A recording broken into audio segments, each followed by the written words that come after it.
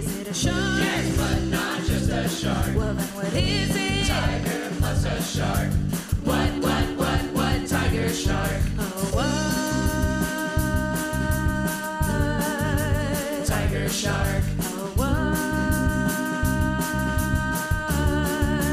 Tiger shark. Did it kill all these people? We think so. But the great white is coming. Oh, no, oh, no.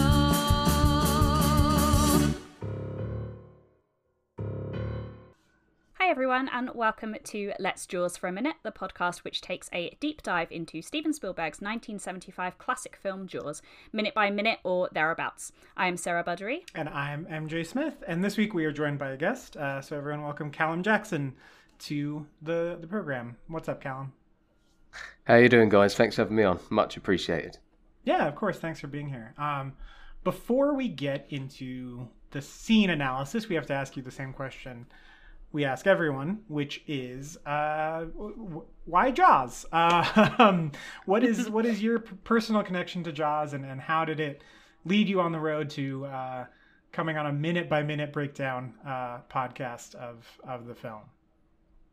Well, I think for like a lot of other people, this is, I suppose you could almost class it as a little bit of therapy, to be honest with you, because Jaws has been just part of my whole life as far as I can ever think back. My very first memory of it was at home when I was a kid. Behind the TV, we had like a shelf, and I can visualize 4 VHS tapes on there, the old school 90s VHS tapes. And that was Star Wars. I don't know if you guys remember the trilogy, the gold and black Darth Vader trilogy VHS set. So I can picture that. And then I can also picture The Parent Trap, the 90s Disney's classic, and The Mighty Ducks, another classic. So they got watched over and over and over again. And then after that, there was just one VHS tape that I really wanted to watch that was left on the shelf. And it was like a really old VHS tape that had Jaws written on the side of it. So I was always pestering my mum about, what is it? And, I didn't know it could be about a dentist. I mean, I literally had no idea what it was about. And then eventually she told me it was about a shark. And then she told me a little bit more, and I kept asking her more and more questions about it.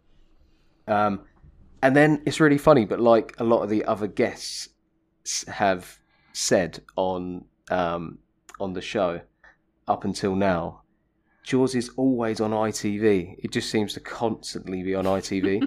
So as a kid, like, I would just try and watch bits and pieces on the TV and try and sneak it in. And then eventually my mum after she'd realised I'd watched quite a few scenes, she just sort of gave up in the end. And she just let me watch it. So she was like, you've probably seen enough, you can just watch it. So I reckon I was probably like 8, 9, 10, like most people seem to be. And after all of that, it's probably the biggest mistake she ever made, because she didn't probably sleep for like a week or two after, because I was just up crying all the time, having nightmares about sharks, about a shark popping out of the wardrobe, about a shark coming up by the side of the bed in the middle of the night. I couldn't dangle my feet off the side of the bed. So after all of that wanting to watch it, I, in the early days, probably regretted watching Jaws as a kid. And then as a teenager, I remember thinking, I really want to watch that movie again, as sort of like a challenge to see if I could watch it again, because I'd never really seen a movie that had sort of scared me that much. So it had been a few years, and then as a teenager, I started watching it again. Just sort of, and I always remember like the very first time you see the shark when it pops up, like not knowing when that scene was, and literally watching the movie through my fingertips, through my fingers at some points, because I wasn't sure when it was going to pop out, and all like the jump scares I'd forgotten about, where they were, etc. But so it was a bit of a it was a bit of a journey through the teenage years, actually getting through Jaws and watching it. And then as you become an adult, you watch it again and you realise that, it's not actually just about the shark. Like, there's so much more going on, and there's so much more that you appreciate, the story and the characters. And yeah, I just fell in love with the dialogue and just everything about it. And then, so sort of through my 20s, I sort of just enjoyed watching it. Like, I would put it on any chance I got, I would watch it. And especially if it was on TV, for some reason, you feel like you need to watch it even more. If it ever pops up at the cinema, like for anniversaries, I'll always go and watch it. Mm-hmm. So, yeah, it's like through my, sort of through my 20s, I watched it a lot. And then, you guys must have heard of the Daily Jaws, the page, yeah. So Ross and some of the other guys. So during lockdown or just before lockdown, I'm sure you guys have seen it, but they posted about doing a fan movie. So like getting all the fans to send in like little clips, and lockdown hit, and I had a lot of time on my hands, not much to do. So I transformed myself into Quint, not like 24. I wasn't walking around the house as Quint 24/7. I don't think my partner smashing Ganser left and right. I don't think my partner would have been too happy if I was 24/7. I don't think I would have been in the house that long. I don't think I would have. I don't think I'd have been very welcome after probably about half an hour. I probably would have been kicked out. But no, it was more like basically you had to pick a couple of scenes or a scene to film. And people were getting really creative with it. And I've always loved like the Quint's like monologues, like the town hall speech, and obviously the Indianapolis. So you got a couple of really good monologues there. So I decided to learn them word by word, and I watched it. And it was intense. I went deep. I went deep into it, and so I learned learned the monologues, and I sent in a couple of clips. So yeah, like I got like last year I just got really into Jaws again, watching it a lot again. And I would say the final thing is just like even like when I'm driving, like I'll just get a little itch, like I'll just put like the Jaws like the movie soundtrack on, and just put it on and flick through the different tracks, listen and like picture some of the scenes. So I'm a bit of a fanatic, really, you could say. I just like, it's always been a part of my life, and yeah, I just love it. And I just want to introduce, like, for people that haven't seen it, you know, obviously you're just very jealous of, because you can't wait to introduce them to it. Yeah. So I thought the next obvious logical step was to get on a minute by minute podcast. That was kind of the final part of the mission. That's the final form of the Jaws fan, it seems. Yeah, exactly. And we were saying off air, like, you know, to finally, like, to meet you guys, like, a couple of Jaws celebrities, you know, within the Jaws world. Like, you guys are a big deal, a big deal. You know, but you don't realise, but you are, you know, people, you'll be getting invited to Comic-Con and all sorts. So, and I also did say off air, like, at the end of this, on the final episode, you know, you need to hopefully, and I'm sure you will, because you deserve to, you need to get a call from Steven Spielberg just to say, look, guys, I didn't even realise I was doing a lot of this stuff. Like, that's exactly what it is, right? Like, that's the Joseph Conrad in is it Joseph Conrad? No. Oh gosh, take me back to sophomore year English. Like, I just didn't even, like, you would probably blow his mind if he listened back to it, because it'd be like, wow, like, I'm better than I thought I was then. Like, I didn't realise I was. I didn't realise I was so good, but these guys think I'm brilliant. Like, if he needs a little ego boost, just stick Les Jaws for a minute on, and he'll be loving it.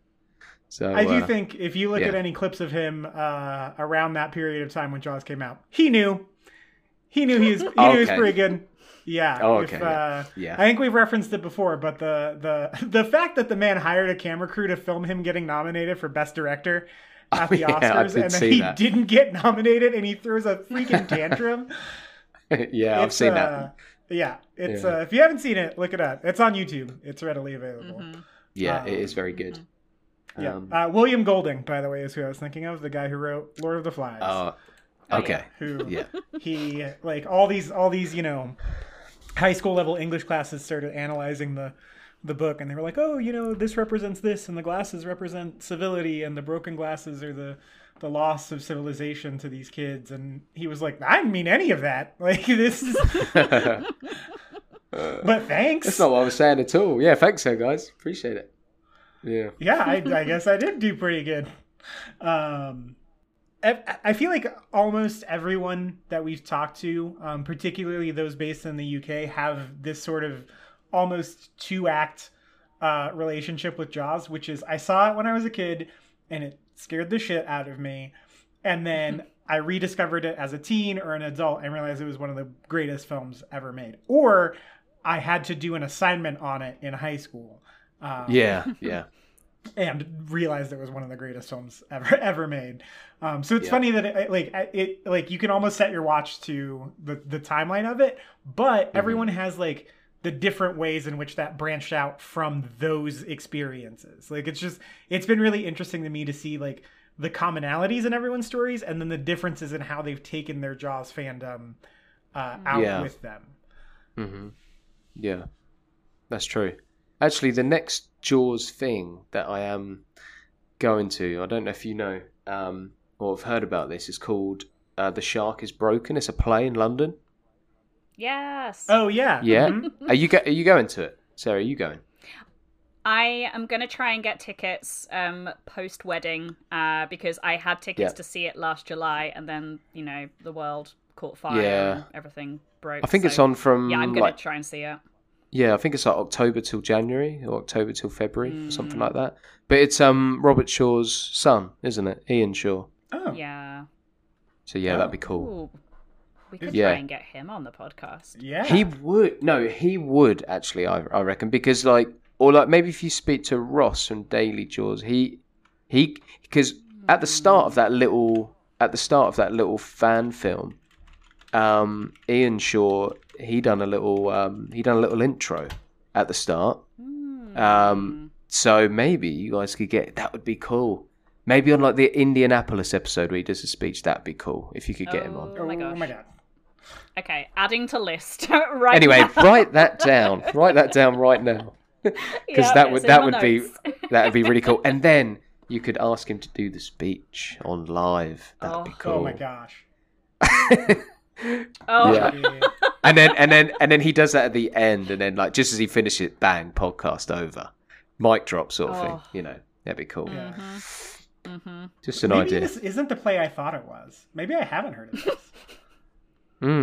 It's about them. It's like it's the three guys on the boat, but like it's that they're not like it's the in between bits, like what their relationship was like when the camera wasn't rolling. That's what it's about. It's like it's like comedy. Oh, but, yeah, that sounds great. Yeah. Also, this is a very good logo. Yeah, it's good. It sounds really good.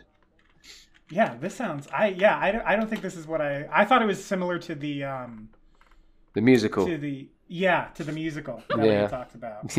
Yeah. Also, who boy does he look like his dad? I know a lot. He looks like him a lot. Holy moly! So similar.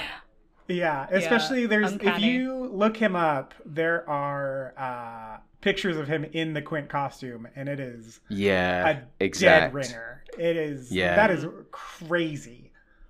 Yeah, it is crazy. So that's going to be cool. That is going to be good. That'll be something. I'm jealous. I want to. Well, you're gonna have to come to London to go see it. Yeah, I know, right? Yeah, Fly over. Yeah, pop over. Anyway, let's talk about Jaws. Yeah, let's do it. This scene, we have. Is this our longest scene, Sarah?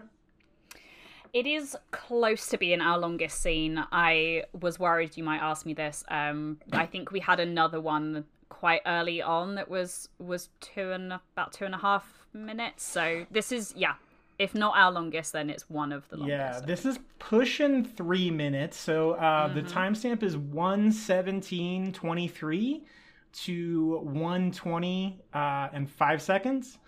And it's sort of the come down from what we've talked about the last couple weeks, which is the showdown between Quint and the shark. And we see Quint struggling with the shark and saying that the shark, or potential shark, went under the boat. And then he changes his tune about the intelligence of the fish. And he starts barking orders at Hooper and Brody to get their gloves on, hands the reel off to Brody, and tells them to kind of help reel in the fish while he goes and gets, I believe, his harpoon gun. Meanwhile, the whole time, Hooper's arguing with Quint that it is not a shark on the end of the line. He's saying that it's a game fish, it's a swordfish, it's a tuna fish. He says maybe it might be a stingray or something, but or a marlin. And then the line snaps, and Brody and Hooper are thrown backwards because of it. And Quint kind of uses the opportunity, as is his penchant, to make fun of Hooper about it. And he tells him that the college-educated kids aren't smart enough to admit when they're wrong. And then Hooper makes obscene gestures at Quint behind his back, and decides to go back to his post as driving the boat. And he starts making snarky comments out there, and Quint's still barking orders at him while explaining his shark murdering process to Brody, who has suffered an injury on his head in this whole ordeal. And then the scene ends with the boat driving off in the southeastern direction, right? For 12 minutes or whatever that means. So yeah, that's the scene in a nutshell. There's a lot going on here, but Callum, what jumped out to you watching this scene in this sort of condensed way? Yeah, sure. I think the more I watched it, the more I laughed. I think it's a funny scene. Like, there's a lot of funny things in the scene, like funny dialogue, funny like the fit. Obviously, like the physical comedy in this scene is really good. Like one of the funniest things is when Brody gets handed the rod. Like, it just looks ginormous for some reason. Like, it looked big. Like, it looked big when Quint was holding it, but when it gets handed over to Brody, it looks like it's doubled in size. It just looks massive. And he's like, oh shit, when he gets hold of the rod. So that bit made me laugh. And then and like Hooper, like, he's very funny. And also, like, you're really on Hooper's side because he's really sort of giving it to Quint in this, which is, especially in like the first half anyway. You know, it's very funny when like Hooper's climbing the stairs, and I'm sure we'll get into that in more detail, but I still can't work out what he's actually saying and like, it just makes me laugh more and more every time you watch it, when he's mouthing off looking through that little glass window as he's going up the stairs. That bit's really funny. And but I think like the main thing for me, just like a bigger point, is I think it's funny because, and you're invested because everyone's on like a really different like emotional level. Like for the most of the scene, Quint is like, he's zoned in, like he's not blinking, he's focused, like his eyes are like, I think you described him before, MJ, on another episode as being like a predator, like he's really like focused. And like Hooper is the loosest like you've ever, because Quint's upped it, like it feels like Hooper's like really loose and relaxed almost on purpose to annoy Quint. Like he's like, oh, Quint, let it go, and oh, it's not a shark, and bloody blah. And he's like very loose and relaxed. But then you've got Brody in the middle, who's just, he's just scared. Like he's just worried about like what's going. He's so, like when he said about like the wires showing, and like they're just not even listening to him. Like he's just like this. He's just like a scared guy in the middle of these two guys who are on complete opposite ends. You know, they're not working together whatsoever, and Brody's completely out his depth. So it's just it's a funny, really interesting, really entertaining scene. I think what's so great about this scene is that it is so funny, and it comes after like a really, really tense moment as well. And we've spoken in the last few episodes about how effectively Spielberg has been sort of like building this tension, that slow clicking of the reel, and Quint strapping himself in, ready to do battle with the shark. That was all incredibly tense, and you're sort of readying yourself for this big showdown with the shark. And then not only does that sort of not happen, but there's a sense of it being a bit anticlimactic, I think, but in a good way. And then the thing that breaks the tension in this scene is not the appearance of the shark and the jump scare that we do get in a next scene. Actually, I think like real soon we're approaching that sort of, the bit everyone knows from Jaws. But one thing I noticed in this is that you barely see the ocean in this, or you're not sort of seeing disturbances in the water, you're not sort of seeing splashing or anything like that. You are just seeing Quint's kind of laser focus with this fishing rod, and then a lot of the sort of character interactions. So the big break in this tension comes with this scene being so funny. We don't get that scare, we get the laugh instead, which is something that Jaws balances so expertly, I think, and how thrillers sort of, particularly this kind of thriller or horror, I guess, and another example of a film that does this well is Get Out, with it sort of, it's either going to be a scare or it's going to be a laugh, and because you're not sure which one, you're sort of constantly in this state of unease, and that's a very good place to be in for this film, for this kind of film to work as well. It's just like a constant state of unease, and it just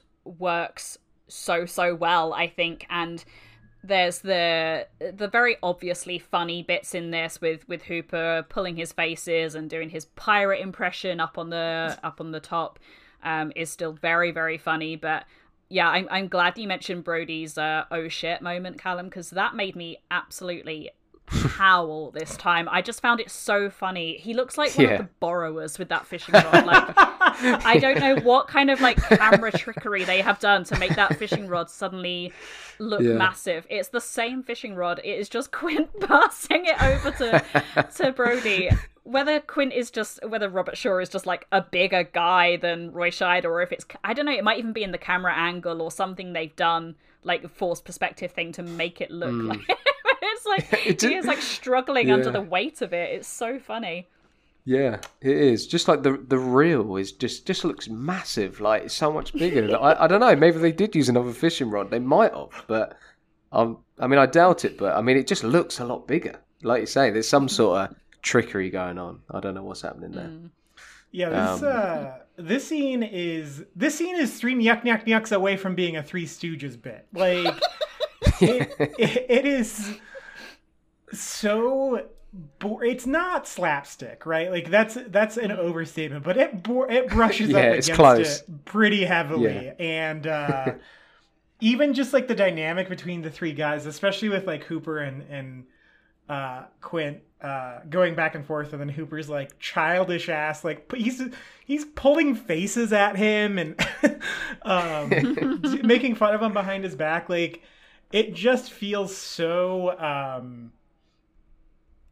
I don't want to say out of place, because it works obviously, but I mean, like I said, it does. It feels like it comes in from like a 1930s comedy short with, Larry, Moe, and Curly. Like, and this is something Spielberg has done his entire life, right? Like, he has drawn on the influences of his movie-going childhood, and we see it obviously with all the Hitchcock stuff across his entire career, Indiana Jones is based out of his love for 1930s like adventure serials, in particular the Cary Grant film Gunga Din, and a lot of those like 30s, 40s, 50s type of influences. And so we see that here in this, that it feels, like a Marx Brothers bit or a Three Stooges bit, or even an early Chaplin when he was doing a lot of slapstick pratfall-y stuff in it. And it's like really great that he found a way to kind of inject that in this movie, and it gives it a lot of personality, because there's, and I think we've talked about this before, you don't experience stuff in a vacuum, right? Like, this is obviously a tense situation, but also funny shit is going to happen surrounding it. And at the same time, like, you could be in a funny situation and something dire could happen in the middle of it, and you can feel both of those things, right? I mean, I feel like you feel that if you see someone fall down, like, as long as they're okay, it's a little funny. But you know, if it could also go horribly wrong too. And so I think that this movie does such a great job of balancing that, and it doesn't feel out of place. Like the control of the tone here is, I mean, I sound like a broken record, but it's so good. Yeah, it's almost like the tone and like the level of like the emotion. It's almost like a wave, sort of like how it goes up. It goes up and down, but like quite softly throughout the scene. Like it's like you feel like anything could happen at any moment, but it's sort of a fine line. It's like, there's one scene in particular where I don't know if they've done this on purpose, but it's that shot of Brody where he says the wire's showing. When I first started watching Jaws again, and that over the shot clip of Brody when he turns around and says that, it's very, very similar to when you see the shark pop out, you know, when he's chumming. Like, it's very similar. And when you see that clip, you can see the water behind him. You're almost expecting it to come up then. And I just noticed how sort of similar that was. It's almost like an identical shot, which is pretty cool. I'm super glad you mentioned that, because I had that in my notes, and I think this is maybe the first time I've noticed that. I think that I think he's over the other side when it's the chum some of this. Yeah, he is. Yeah, he's at the back, right, when he's chumming. Yeah, on the back of the boat. But this is really. I mean, I've seen this film so many times. I think between us, probably like certainly into the hundreds of times that we've watched this film, and even I, for like a split second, was like, "Oh, this isn't when it happens, is it?" And I know that's exactly how I felt. Exactly the same. Yeah, it has the perfect effect, really, because what it sort of made me think was the people who saw this in the cinema when it came out in 1975, and then I'm not too confident in sort of when it then was available to watch at home, but it would have been, I guess, in the 80s, right, with sort of VHS and Betamax and that sort of thing. I don't know my technologies well enough, but it could have been sort of like potentially 5, 10, 15 years that people went without seeing Jaws if they'd been to see it at the cinema. So they would have remembered the shark popping out of the water, because that's not a very easy thing to forget. So having two very similar shots, very close together, with the same character and the same amount of ocean kind of showing in the background, and that character delivering a line as well, it's so effective in sort of making you think this is going to be the bit where it happens. And I can vouch for like first timers even thinking that this was the bit where it happens, because I think unless you live in a place with like no internet, TV, no exposure to any kind of pop culture, I think everyone knows that shot from Jaws when the shark pops up. So when I saw this at the cinema with some people who had never seen the film before, I could see them tense at this moment, because I think they thought, oh, this is when it happens, and it doesn't. So it works for those who have seen it before, and it works for first timers. It's a brilliantly subtle shot, and I loved it. I'm so glad you mentioned it, Callum, because I had it poised and ready to go. I was just like, this is my favorite thing about this scene now. Yeah, it's funny, isn't it? Yeah, go on, MJ. Yeah. Oh, I was gonna say, so brief history of Jaws' home release. In the U.S., it was released on Laserdisc in 1978, and aired on TV in November of 1979. In the UK, it was released on VHS. Well, it was released on VHS in the US in 1980. It was released on VHS in 1981 in the UK, and it first broadcast in the UK in October of 1981, and it is the second biggest TV audience ever for a feature film in the UK, behind Live and Let Die.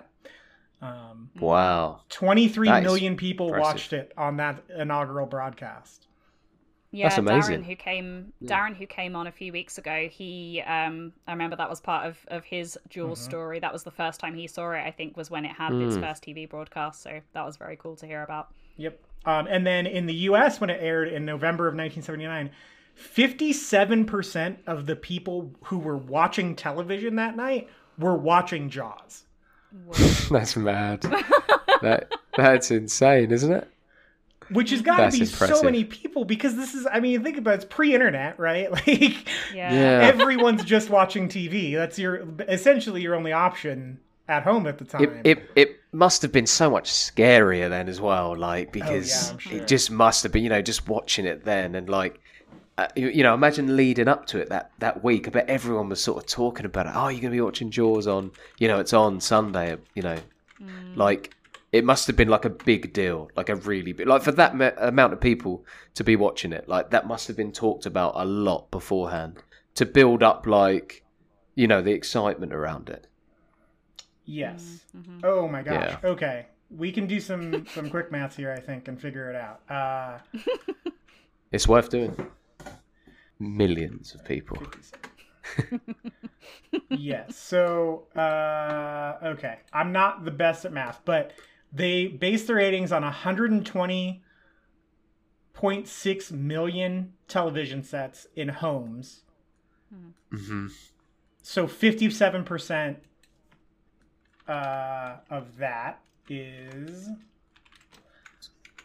70 something. 68 million people were watching Jaws. Jeez. Yeah, is that's the population of the UK, right? 68 million people, roughly. 68,742,000 people were watching Jaws. That's amazing. That is amazing. Oh my god! Mind. How many people All watch the at Super the same Bowl time. every year? Yeah. No, no. I can't see how anything would be watched as much as that. I mean, So, that's never going to be broken. Super Bowl averages about 96 million people a year. 90 to 100 million people. Yeah. So it was just And 20 million people less than the Super Bowl. That's crazy. Jeez. Yeah. Anyway, so but that's the home that- video. that's unreal. Yep. Yeah. It was the second, when it was released, it was the second highest televised movie audience in the US at the time, behind Gone with the Wind. And it remains the fourth highest rated ever.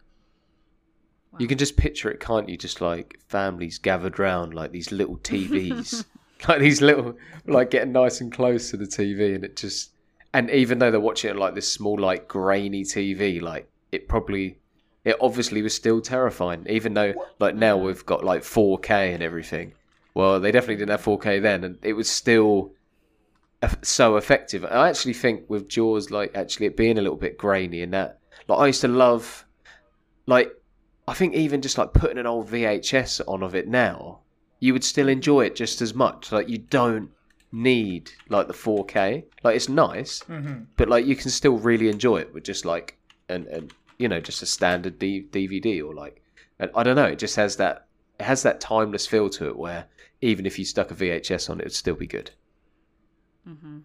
Yes.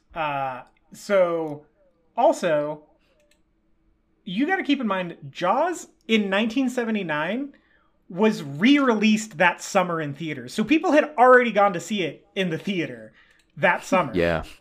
Mm-hmm. And they still 68 million people watched it. So they'd probably watched it twice then already, and they wanted to watch it for a third time. Yeah. Yeah, I don't blame them. It's a good film. It's a good film. Pretty good Pretty movie. good movie. Yeah. Pretty good movie. Pretty good. No, it's a pretty good movie. It's a pretty good movie. Yeah.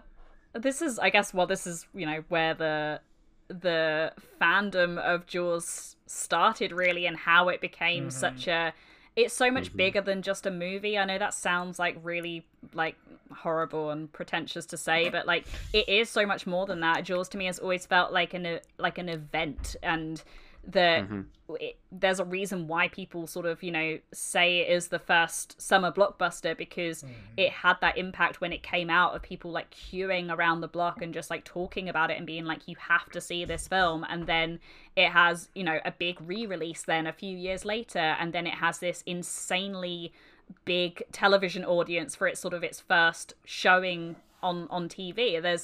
There is a reason why this film has such an impact on people, and why it continues to as well. I mean, it is timeless.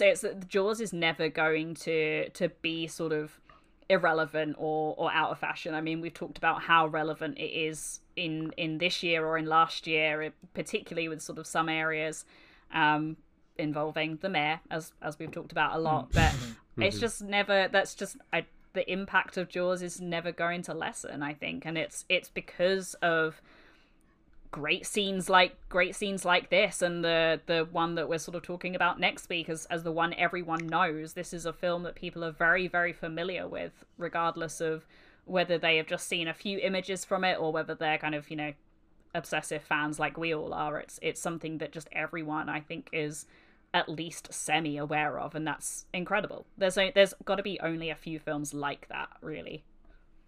Isn't it funny? But like, I don't know if you've experienced it with Jaws, but like, we've just dished out like those massive numbers and how popular it is. But as like a teenager, and like, I remember like at school, like no one had really seen it. Like, not people that I knew that like, or like people might have seen it and they're like, oh yeah, the shark movie. Like, no, yeah, is that the movie with the shark in? Oh yeah, that's right. Like, people I don't know, but it's like, maybe like the younger generation, or like the generation after. I mean, it's massively respected by people like us and people who love the film. But there's lots of people like at school, and even going, like through my 20s and just talking to people about it. It seems like people like I'm 31, so like maybe like my age and younger.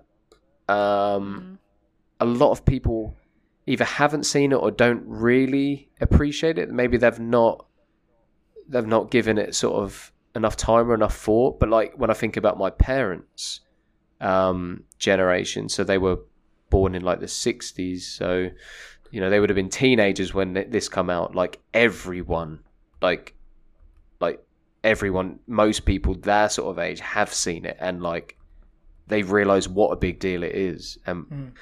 Yeah, and for those people that haven't seen it, like my sort of age, well, they're missing out, because like you say, it's a pretty good movie. So yeah, pretty good. They're missing out big time.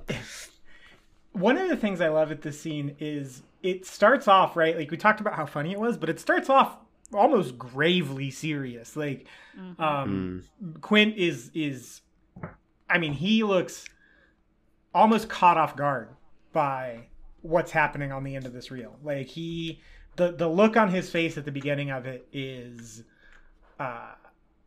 it's like, it's not terror, but it's almost this realization that he's up against something maybe even bigger than what he kind of thought. And he wasn't taking this threat lightly either.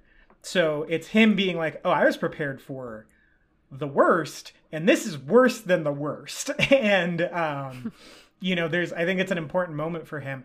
But also, I thought the delivery on this was really strange. And maybe you guys could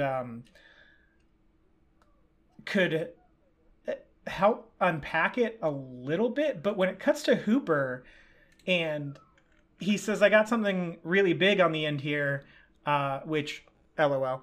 But when Hooper says, I don't think so, it almost sounds like Haunted. Yeah, definitely. Where he says, I don't think so. But he does. It is, I know exactly what you mean, because I think I made a note somewhere about that. But yeah, I know exactly, MJ. I felt the exact same thing. That line, that could easily be out of like a horror or like a paranormal sort of film or something like that. The way it has like a ghostly feel to it. You're definitely right. It sounded like something he would have said in Close Encounters. Encounters, yeah, exactly. Mm-hmm. Yeah, no, it does. Yeah, no, I know, I noticed the exact same thing. And it's really, I sort of took your guys' advice actually, like listen to your, listen to your episodes, like actually watching Jaws with headphones and subtitles on. I've never done that before. I've always just watched on the TV, and like this, the sounds, like, yeah, it's a pretty cool experience because you do hear a lot more. Like at the very start of this scene, just Quint, I really like the shot of like his back, and when he's like exhaling as he's pulling like on the rod, you don't really hear that so much, but when you got the headphones on, like you realise how much he's straining. Like he's really straining with the rod, like pulling all his weight into it. And like what you said, MJ, about his face, like his eyes and what he's saying is kind of like a different thing. Like, and he doesn't blink at all, I've noticed, for a long, long time. Like he's so, it almost is a little bit like it's a little bit of terror in his eyes, and he knows he's got like a hell of a challenge here. But he doesn't ever, in the whole scene, like he doesn't ever want the other two, especially Hooper, to know that he's even a little bit concerned. And it actually gets funnier towards the end of the scene because of that. Yeah, that's actually something I just realized as you were talking, is that at this point when, I mean, we are seeing Quint looking out and looking pretty, shocked, I guess, or surprised at what is happening, but Brody is behind him at this point and Hooper is up on the top, so that neither one of them is seeing Quint's face in that moment. And then he carries on with the very, Quintness after that, with all the sort of, the bravado, and that he's going to be able to reel it in and all the rest of the thing. But they, I guess, are not seeing that other side that we are seeing, which is a moment of being like probably a little bit scared, of just not knowing what he's up against. And I also really love that line reading from Richard Dreyfuss when he says, "I don't think so," because you sort of read that in the script, and particularly with the rest of the things that Hooper says in this scene, it could be like very mocking, sort of like, "I don't think so," but it's like, it's not that at all. It's completely different. And it is that sense as well of Hooper realizing that something is not right here. I mean, him and Quint are having the same reaction really, but neither one is aware of the other. Like Hooper can't see Quint's face, and I think Hooper says that so quietly that Quint wouldn't hear over the sort of focusing on what he's doing. But one great thing about watching this film with headphones is, as well as the incredible sound design that we have praised many times, is I'm picking up on these really like subtle notes of the score. Yeah. And we talk about this a lot in how the score kind of stands in for the place of the shark when you couldn't actually see the shark because the shark was broken, or just wasn't playing ball that day. The score is kind of like there to stand in place of the shark, really. So when you hear it, the shark is coming.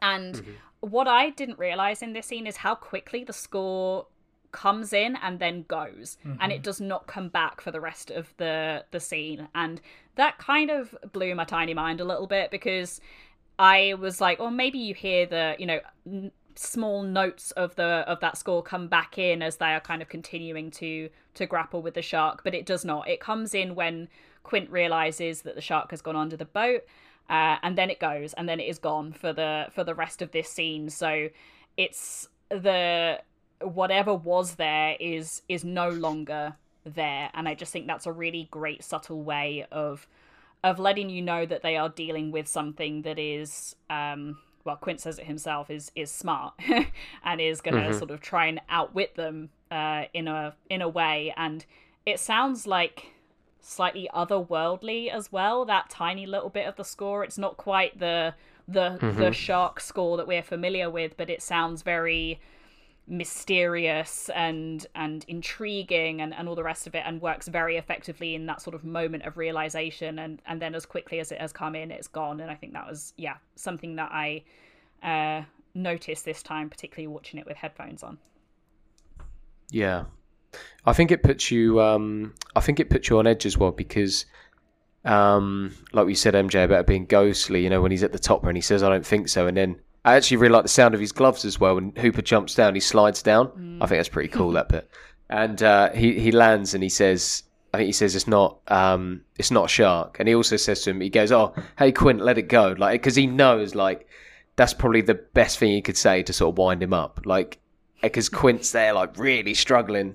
But when Hooper says that, he's, like, he doesn't let, obviously, Quint hear him say, I don't think so. And then, but he jumps down and then starts joking around with him. So, you know, like, you don't quite know what the characters are really thinking, which is really good. Like, there's a lot of mystery sort of in the scene and what they actually think it is and how they're really feeling. Which leads really nicely onto when, you know, he gives Brody the rod. Hooper's like, this is a waste of time, and he's putting his gloves on, and that shot's really good. It's actually double really funny because not only have you got like Brody struggling with the rod, you've got the close up of Hooper with his like really angry little face, like talking to himself, like, oh, this is stupid, like this is a waste of time, like a little kid almost. And then you've got Quint going off to, and when he comes back, when the line snaps and they both sort of fall back. I love the shot, and I think it's really clever because it really it's really good at putting you in Hooper's head. And maybe we've all been there where we've been winding someone up or we've said something, and then and then all of a sudden the ball's in their court and they've got like all the ammunition to fire something back at you because you've messed up or something like that. And when the line snaps and then Hooper slides back up the door and his face is in shot, but Quint is really blurry in the background, and it almost gives you a sense of being in Hooper's head and thinking, oh god, like he's almost just trying to blank Quint out because he's just waiting for Quint to come at him with something. Like he's just like, and he says to him, it doesn't prove a damn thing, like, because he knows like Quint's gonna come at him. And I also then really like the clip after that of when Hooper says that, when Quint just subtly, it almost reminded me of like a school teacher and a child, where like, or like an old headmaster, like when Quint like lifts his hat up a little bit, like he sort of looks quite terrifying, like his eye contact, he really like locks onto Hooper's eyes, and he basically lifts his hat up to say, hey, like, listen up to what I'm about to say to you, because like you really need to hear this sort of thing. And then when he goes into you know, the wealthy college boy thing, and then he comes back at me with that because he knows that that's the last thing that Hooper wants to hear. It's like they're going right at this point, they're maxed out on their insults to each other, like they're really trying to hurt each other.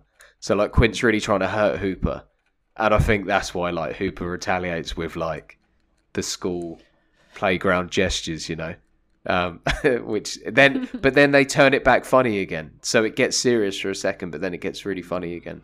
But yeah, I love that. I just love that little interaction there between Hooper and Quint. Yeah, this Hooper is my favorite in this scene, and whenever someone does the like post for characters that you relate to the most or whatever, I always post Hooper, but I always post him with his hands in his mouth and his tongue out. That's my go-to if I'm using Hooper as the like character I relate to. That's the screenshot I go to for that. But I also love, this is my favorite line spoken by any of the main three in the movie, is when he's on top and he's just like, I can't take this abuse much longer. And it's great. It's like this weird like Ben Gardner accent that he's doing. And it feels like it informed a lot of Alan Ruck's performance in Ferris Bueller's Day Off, when he calls the school and pretends to be his dad. Because my favorite line in that movie is when he goes, do you know who the hell I am? And it's very similar. Yeah, the one when he's in the kitchen and he calls Yeah, his... uh-huh. Is it that clip? Yeah, that's right. It is very similar to that. You're right. Yeah, that's great. And like that actually, when he just before he says that, doesn't he? Quint, really good I feel like good foreshadowing as well, because I mean, you've mentioned it before in other episodes, but there was a couple of things that I won't have to, like, because if he actually says I won't have to take this abuse much longer, it's like, well, I mean, you could look at it as just like, you know, it's got like a comical line, but also like, oh, like, why not? Like, what are you going to do? Or what do you think's going to happen? Like, is something going to happen? So I thought that was quite good. And then just before that, I also really liked the line of, what's the point? Hooks and lines from Brody. I just think that's funny, because it's like, well, what else are you going to use? Like, I don't know. Like, I don't know what your plan is, but he's like, oh, what's the point? It's like, but that's almost like good foreshadowing again, because basically it's saying, look, like your bog standard fishing rod, hooks and lines, like, it's not going to do a job. You're going to need, I don't know, an air canister or something. So, yeah, it's total cop brain, right? Where he's like, there's got to be an easier way to kill a fish. Yeah, yeah, exactly. Yeah, and he almost goes into...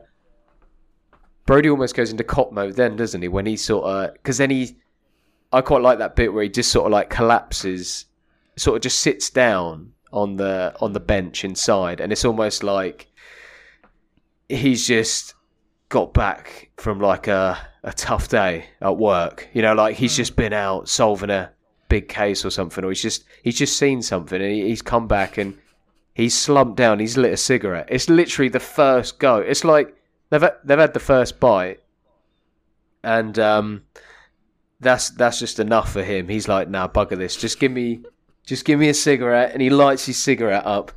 And he just needs Brody, we all feel for him, because he just needs a little sit down, just needs a little smoke, just to sort of calm himself back down.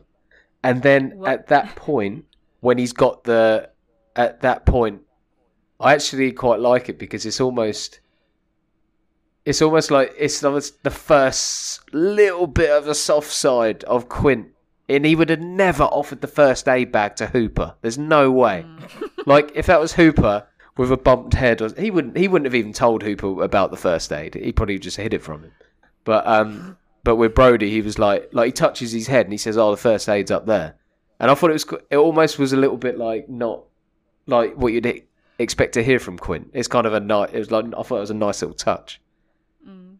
What's so funny about that is like the way Brody slumps down, like he's just done a hard day on the streets of New York.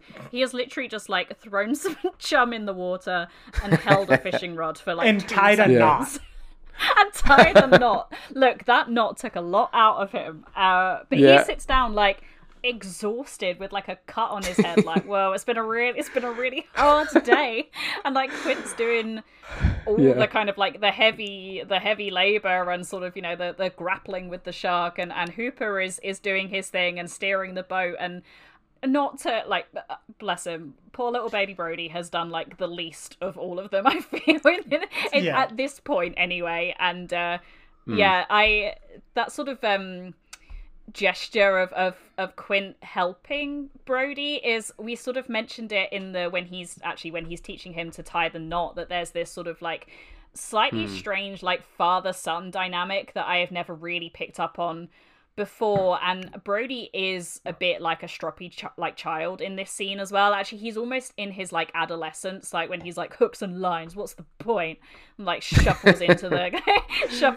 and have a sit down because he's tired. What's the point? Yeah, the way Quint just sort of like lightly kind of like taps him over the head, and it's just like, you know, first aid kit's over there sort of thing.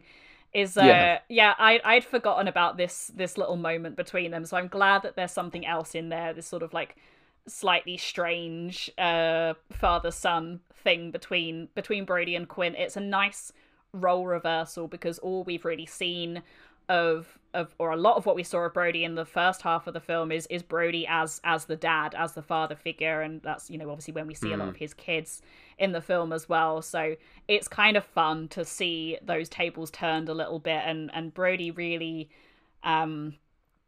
obviously like comes into his own like later in this half of the film, but we talked about his, I think on a couple of episodes ago actually, his sort of having like two complete arcs. I mean, he finishes the first half of the film ripping open the curtain, having just defeated Larry, and then he enters this half of the film like a child.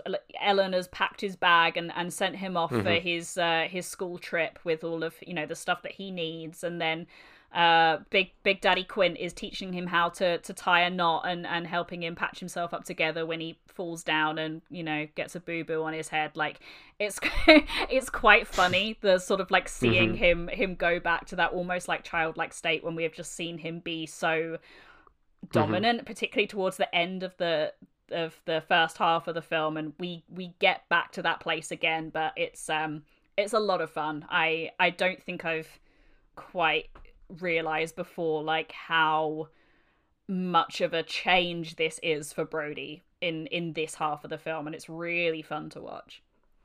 You're exactly right with what you're saying about sort of a strange, like a father, like Quint's almost like the sort of vibe I get is like Quint's like the dad, and then you've got like Brody's like the eldest son, who like Quint is almost like taken under his wing, and then he sort of sees Hooper as like the annoying sort of second younger child who's like always challenging him, who's always just like being annoying, and like Quint just finds him aggravating. Like he basically just doesn't understand Hooper. Like he doesn't really understand him, but like for what, like he has a lot of respect for sort of for Brody, and I don't know whether it's because he's a cop or whatever it is, but it's funny. It's funny because in the scene just before the first aid, sort of what he says about the first aid, he says about it. I mean, Quint's obviously got like a massive ego, and he sort of doesn't want to admit, even though because he kind of contradicts himself, Quint does, because he says to Hooper, you know, you wealthy college boys can't admit when you're wrong. But then he sits down with Brody, and he basically wants to convince Brody that it wasn't because of his gear or like the line snapped. It was nothing to do with him. Like, it's almost like he wants to show Brody that actually this is all part of his plan. Because he says to him, I made a note of what he exactly said. He said, and it's really funny because Brody's just like not interested at all. He's like completely switched off, smoking his cigarette, basically saying, just shut up, Quint, and just catch a shark. Like, I'm literally ready to go home already. And Quint's almost in that scene like talking to himself, and he says, I'll trick him to the surface, Chief, and jab at him. I'm not going to haul him up like some catfish. So like that really made me laugh, because Quint's basically making out to Brody that, oh yeah, like this is all part of his plan. Like he wasn't actually going to catch him straight away. Like he's just going to jab at him and slowly bring him up to the surface. Well, coincidentally, that is also Joe Biden's plan for getting the majority of Americans vaccinated. So yeah, links in nicely. Trick him out and jab him. Okay. So, yeah, I'll trick him out of the house slowly and jab at him. He's not going to haul him up. So, yeah, no, I think you're right, MJ. You've nailed that on the head there. Yeah, yeah, that's almost verbatim what he said in his speech yesterday. So, yeah, pretty much bang on. So, yeah, no, it's more humour in there. It's interesting, but yeah, that dynamic is definitely there. I just wonder. I do wonder, like, when Spielberg wrote the film, what he pictured, I mean, it was very obvious and clear what Quint's and Hooper's relationship was, but like with the dynamics there. But I wonder what the initial intentions were for Quint and Brody, or whether it changed, it manifested into something different. I don't know what you guys think the original plan was for how they were going to interact, like, with each other. Yeah, I think a lot of that probably came from Gottlieb and Benchley, right? Did Spielberg have much of a hand in writing it? Do you know, Sarah? I don't believe so. This is where people are gonna come for me on the internet if I'm There's wrong. like there were a few drafts of it, right? A few Yeah. yeah. I don't know if Spielberg wrote a draft But- of it. No, but I just wonder what the. Yeah, it's just interesting how like that come about. You know, like the dynamics between Quint and Brody, or whether Yeah. like it was It's interesting to kind of take a look at it too with like all these three moving parts, because it's clear Spielberg has like, he didn't write it, right? But it's clear he had like a specific vision for what this movie was going to look like. And I feel like we see a lot of it. I mean, he obviously had to compromise a bunch because of the production being a nightmare, but I feel like character dynamic wise, like he knew what he wanted to capture on screen. It seems like there's such a confidence in the way he captures the performances and the character interactions that like you can tell what he wanted to show. And so it's interesting to kind of be like, okay, well, what did he read in the script that made him, block it out this way or frame it this way or whatever.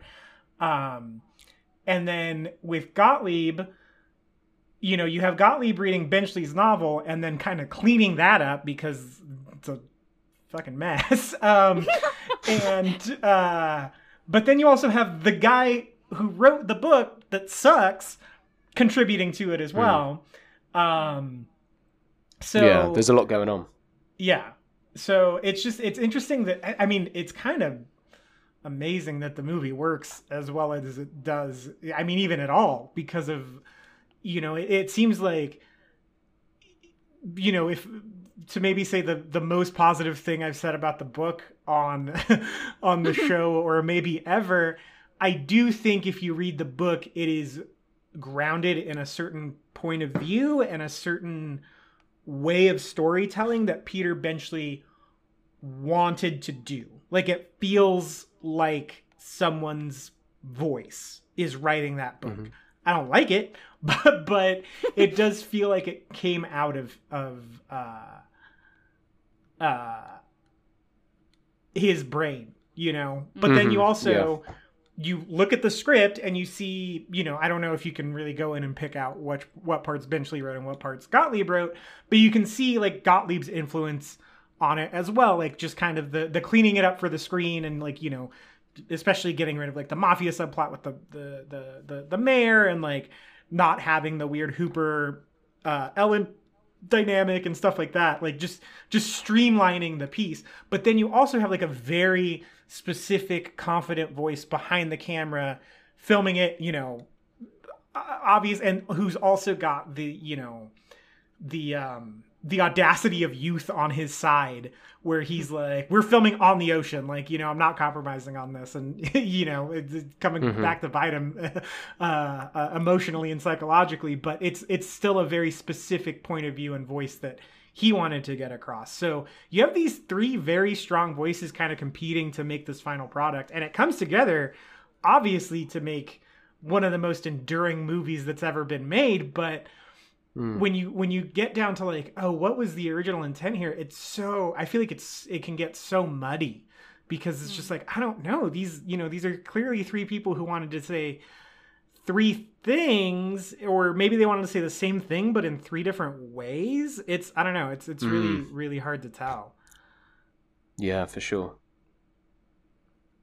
I think that the dynamic between Brody and Quint is something that I'm really looking forward to looking at in more detail as the film goes on, because I think that so much of the first half of the film, sort of pre-Orca, is all about Brody, and the other characters aren't in it as much. And what some people say rather unfairly about the second half of the film is that Brody fades into the background, and I don't think that is true at all. I just think that the relationship between Hooper and Quint is that bit spicier, but that doesn't make the relationship between Brody and Quint, or Brody and Hooper, any less interesting. It's just different.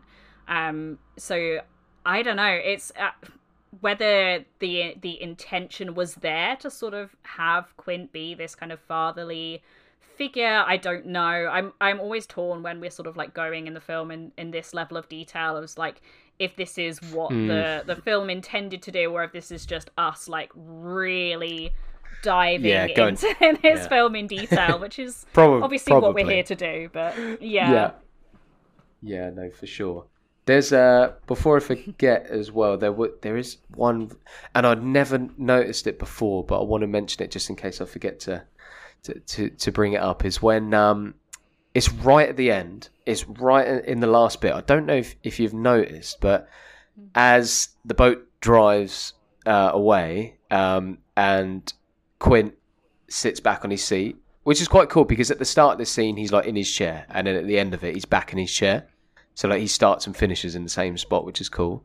And so does Hooper, and he's driving the boat. He's at the top, and but there's a really funny bit with Brody. It's like he's going up in a lift, and he slowly appears in the window. I don't know if you've got the clip up, but if you watch it right at the end, he just slowly appears and just sort of like, it's almost like he's in prison. He's in like a little cell in there, and he's looking out the bars, like looking out the window. But it's just funny how he slowly like levitates up, and you can just see him in like the last bit pop up at the window. I don't know if you noticed that before.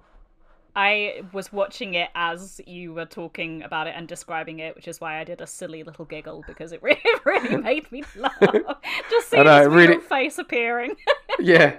I put Brody's little face lol on my bit of paper at the end. So yeah, he just sort of pops up. Like, and it's almost like you almost feel sorry for him. You're like, oh god, like you got bloody Quint there on his chair, all fired up, ready to go. Hooper's at the top driving it, and Brody's just sort of stuck in the middle, like, you know, like just peering out the window, feeling sorry for himself with his little plaster on his head. Yeah, I think he like rubs his head as well. Like, you can sort of see his like arm lift up a little bit. So I think because he hadn't even realised.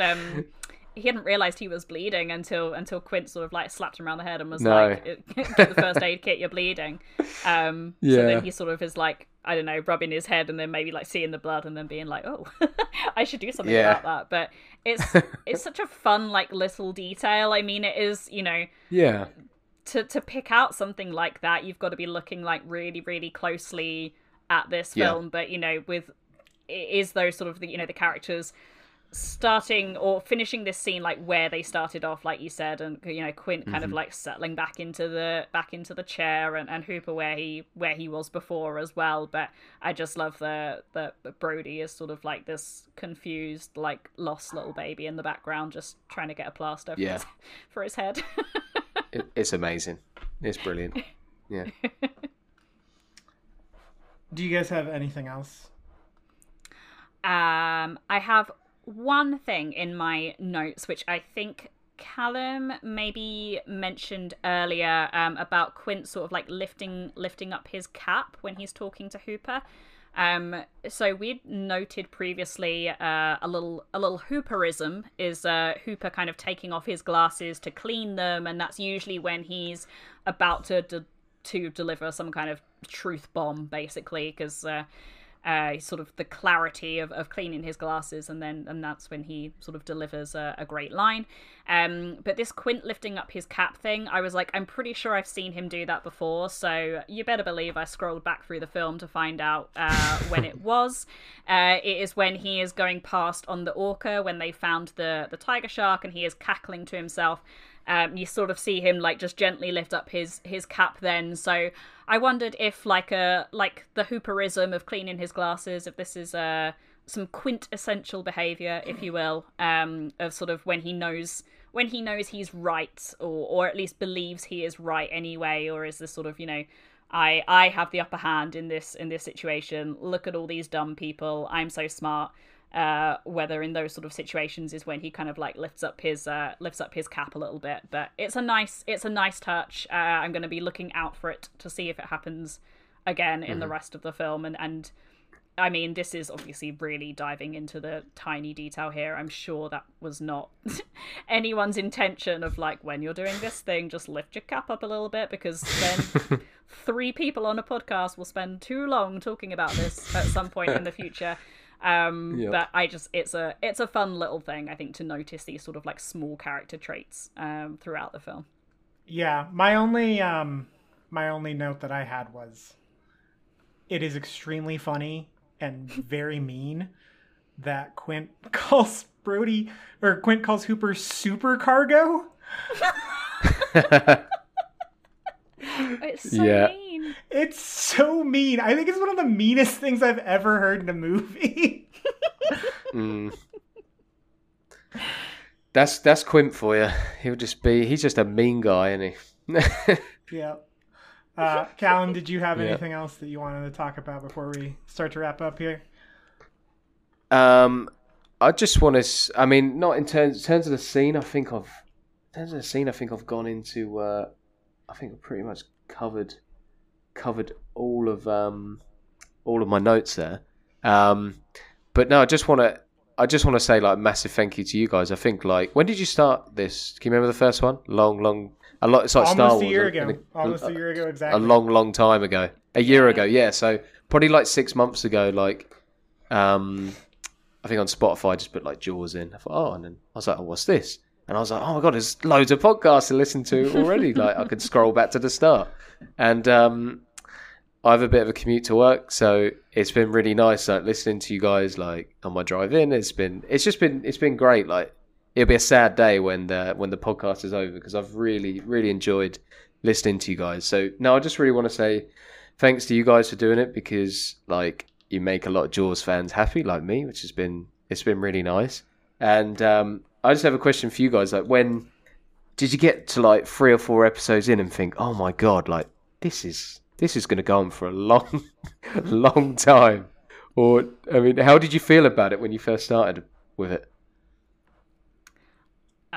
Well, we started off with like 64 episodes, I think. MJ, is that right? Yeah, and then okay. I remember just like messaging you one day and was like, by the way, I've just like redone the episode schedule and we've now got 80 episodes. Lol, hope that's okay, bye. Lol, bye, I'm off now. Turn your phone off. Yeah. So at the start, I mean, I'll let you speak to this as well, MJ, but like at the start for me, I was just like, oh boy, this is going to take like a really, really long time, but it's absolutely flying by. Like when we reached like the halfway point of the film, when we reached like the 40th episode, which was like halfway through our episodes, I was suddenly like, oh, this is now going like really, really quickly, it seems.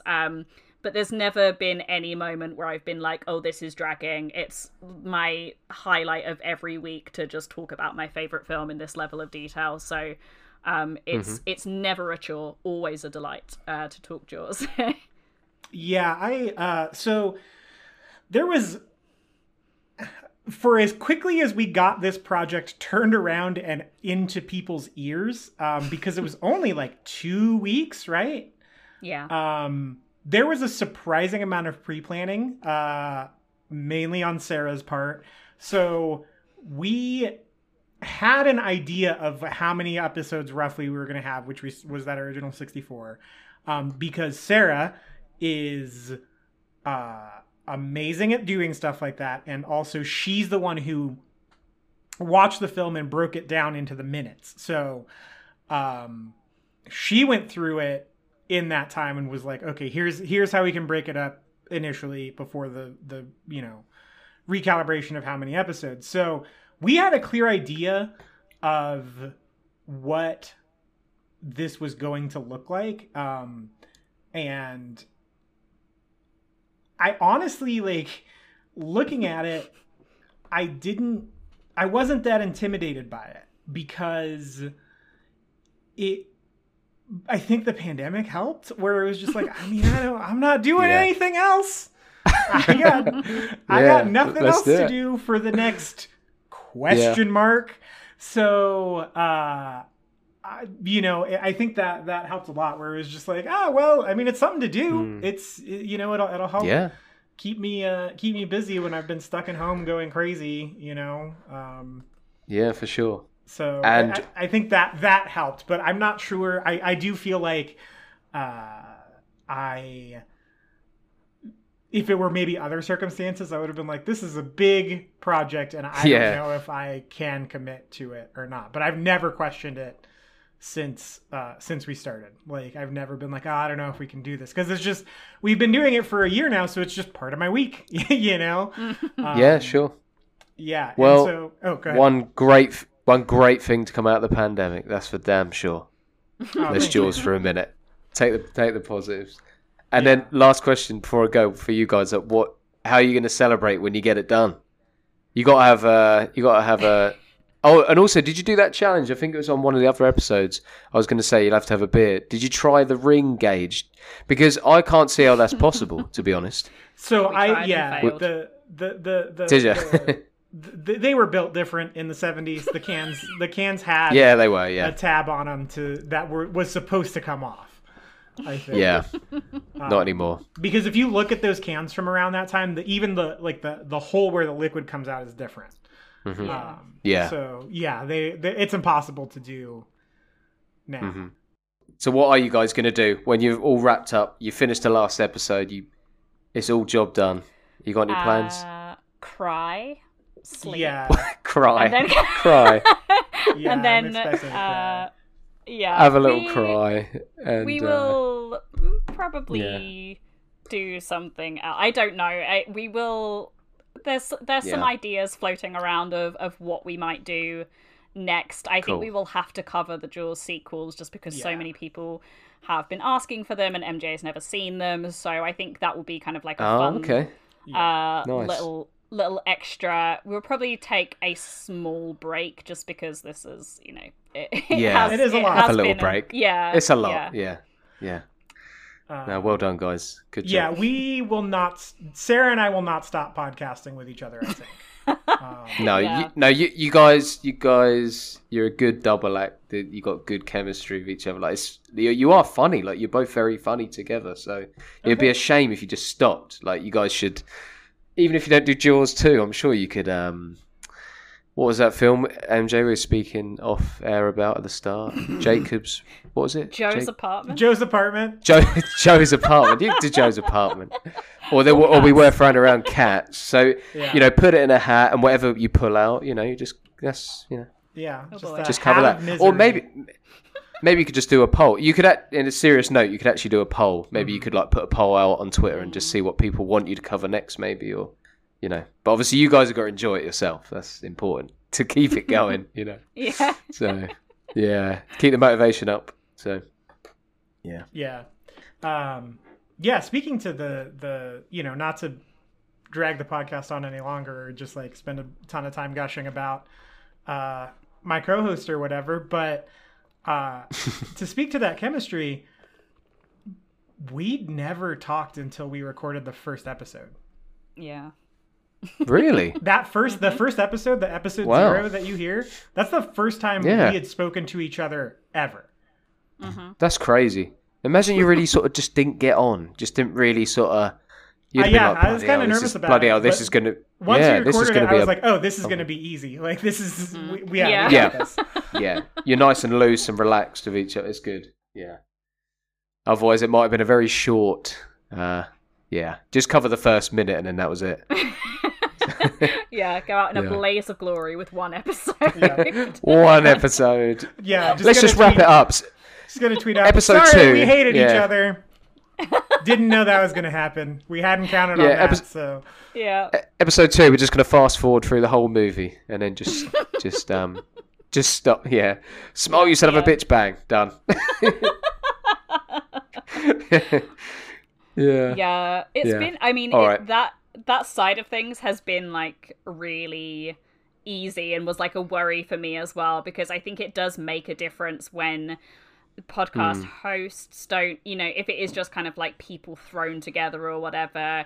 If you don't know them, if you haven't sort of had any interactions, so it was a bit of a risk, and we put a lot of effort in up front as well with the planning out of all the episodes, with getting our logo and stuff commissioned and doing all of that stuff. So we were kind of all in on it, from That is a from the generous start. we. You did most of that. No, stop. I will. But yeah, we there was that real risk of this actually just might not work, and also I think I was concerned initially that we wouldn't be able to fill an episode each time with Yeah. with content, It- but I don't know. Somehow we pull it out the bag every time. So Easy. Yeah, exactly. You wouldn't think so, but you can an easy 45 minutes to an hour. Easy. It's no problem. Yeah. yeah. It's good. Yep. Yeah. Well, All right, guys. Thank Callum, you. thank you so much for being on, man. This was a blast. No worries. Yeah. Do you have anything that you want to plug? So I don't have anything in terms of social media, but I suppose like you guys, like when I first got into we first got into lockdown, apart from sort of walking around the house like Quint, I decided to get into some writing, and I decided to write a book.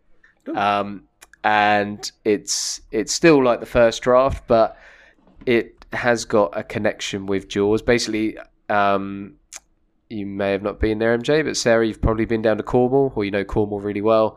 And I've been going down to Cornwall since I was a kid, and I really like, despite my fear of, especially when I was younger, of sharks, and no matter how many times I've seen Jaws, I do like getting in the sea and surfing and bodyboarding and stuff.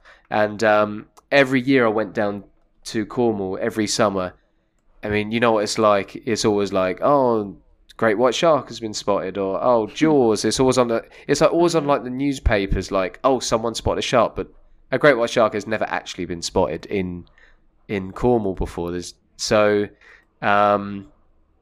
I decided to write I wanted to write a book about what about if there was actually a great white shark in Cornwall, and that was my very first idea. But the book's really expanded from that. Like there is an element of that, but it's like a coming of age story that I've been working on. So it's going to be called Cornish Waters, and I've got the title, and I'm sort of 5,000 words into like a first draft, and I've been writing it since lockdown last year. So yeah, when I'm finished with that, I'll let you guys know, and maybe you can put it on Twitter for me. So yeah, I'll keep you informed. I'll let you know how I'm getting on.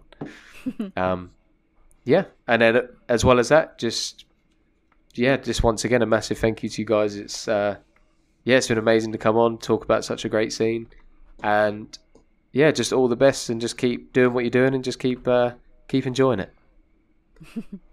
Yeah, cool. We will definitely be on the lookout for the book. Sarah, do you have anything you want to plug? I do not have anything to plug. This is what happens when I don't have another long-running podcast series. Yeah. Is I have nothing to mention. So I will instead mention one of our kind of like podcast pals who I think we've got coming on maybe next episode actually, just to give a shout out to the Fundamentals podcast with Harley. We have both been on that multiple times. MJ talking about pinball, me talking about Disney movies, and then MJ, you talked about 30 Rock, right? Yep. And I did The Good Place in his sort of sitcom summer series, and it's just, I am not just saying this because we're pals with Harley, but it's a really great podcast. So I will just urge you guys to go and listen to that. You can start off with our episodes. There is an episode on Jaws as well, and just listen to any others as well. It's really nice to just hear people talk about things they're really, really passionate about, as I hope you get from listening to us talking about Jaws every week. So yeah, I'm gonna give my plug to Harley and Fundamentals podcast. We're very much looking forward to having Harley back on as well very, very soon to talk about a wonderful moment in the film. Yes. Yeah, it's a good podcast. And by the way, if you can tell by which sitcoms we picked, a lot about both of us. A lot about both of us. Like, I feel like if you listen to this show and then you listen to this show and then you find out that Sarah was on for The Good Place and I was on for 30 Rock on Fundamentals, you could just go, yeah, that tracks. Feels correct. Yep. I am the co-host of Real Perspective. That's REEL Perspective on where you get the podcasts, wherever the podcasts are, you can find them there. don't know what we're doing for our next episode. It's hard to do a current release movies podcast in right now, because everything's kind of wacky still, for lack of a better word. Just real touch and go. So we do have an episode out on the Suicide Squad. I don't know what our next episode will be or when our next episode will be, but it is out right now. You can listen to that. And yeah. Other than that, if you would like to follow us on Twitter, as in the show, we are at Jaws for a Minute on Twitter. And we just finished a contest last week. Was the deadline to enter for a shirt to celebrate getting 10,000 plays. And once again, thank you to those of you who helped us get there, because we wouldn't be able to have 10,000 plays without you guys listening. So, yeah, we just really appreciate you guys supporting the show that much in less than a year. We are, I think, next week is our 1-year anniversary show. Basically. So, yeah. Are we announcing the winner on that episode? Yes, the next one that we'll record probably, because yeah. Yep. So, because as of when we're recording this episode, the contest is still running for another 10 hours or so. Yeah, give or take. Yep, more or less, or thereabouts. Another 10 hours or thereabouts. Yep. So if you have a time travel machine, one, congratulations on being a star of Jaws, because Jaws is a time travel movie, and also go back in time and enter the contest. But you can find links to our merch in our Twitter bio, and we have a Redbubble store, we have a TeePublic store that you can purchase one of our 2 incredible logos on. And speaking of our logos, you can follow Alex, our graphic designer, at Hex Ghosts on Twitter. And I know it's still 2 weeks, but or 3 weeks maybe at this point. But congratulations, Alex got married recently. So first, I mean, I came in married, but first member of the LJ fam to tie the knot, and then Sarah will be the second, and then that's everyone, I think. And yeah, so you can follow him at Hex Ghosts on Twitter and take a look at his work. He does the illustrations for. Does he write Trexie as well? No, it's his partner Jake who writes, and Alex does the illustrations for it. But yeah, they've got a book, which is lovely. I somehow didn't connect the dots that Jake wrote those. Yeah, little team effort. I feel like an idiot. Don't worry. Anyway, he has a children's book that he does the illustrations for called Trexie, and Trexie is very cute, and you should go support that and buy a copy for yourself or the children in your life. You can follow me at MJSmith891 on Twitter. You can follow Sarah at Sarah Buttery. That's SarahBuddery. If you have anything you want to talk to us about, our DMs are open on Twitter. You can also email the show at jawsforaminute@gmail.com if you don't have a social media presence. Callum, I think that's how you got in touch with us. And we're able to get on the show. Yep. So yeah, we are there, and we check it fairly regularly. So yeah, if you would like to purchase our theme song, it is written and performed by Kristen Falls, who is my wife. But not in a Borat way, even though I come dangerously close to saying it that way every week. You can follow her at Kristen Falls Music on Instagram, and you can purchase the theme song on Bandcamp, which you can find a link to in our Twitter bio and in her Instagram bio. And last thing, if you guys would like to support us just monetarily, you can donate to our Ko-fi page, which is once again link in bio. In our link tree. But if you do that, we are on our way to a donation goal, and once we hit that donation goal, much like I just hit my microphone, you will be entered to win a piece of Jaws for a Minute merch. So that is another way to, if you missed the contest that ended last week, you can donate. And I think it's a minimum $3. So $3 will get you a place in the pool to potentially win a piece of merch from us. And if you've already donated to us, one, thank you. And two, know that you are entered henceforth. So going forward until, unless you've previously won one of these donation goal contests. So yeah, thank you guys so much for supporting the podcast. This was episode 50 somehow, which blows my mind. I can't believe we've already hit 50 episodes, but thank you guys so much for listening. Make sure to like, subscribe, comment. I guess you can't really comment on most podcasts, but leave us a review, and share the show with your friends so that we can get to, 20,000 by the time we hit the 80 episode mark. I don't know if that's a bit ambitious. It seems like it, but yeah, thank you guys again for the support. And until next week, it's Jaws O'Clock somewhere.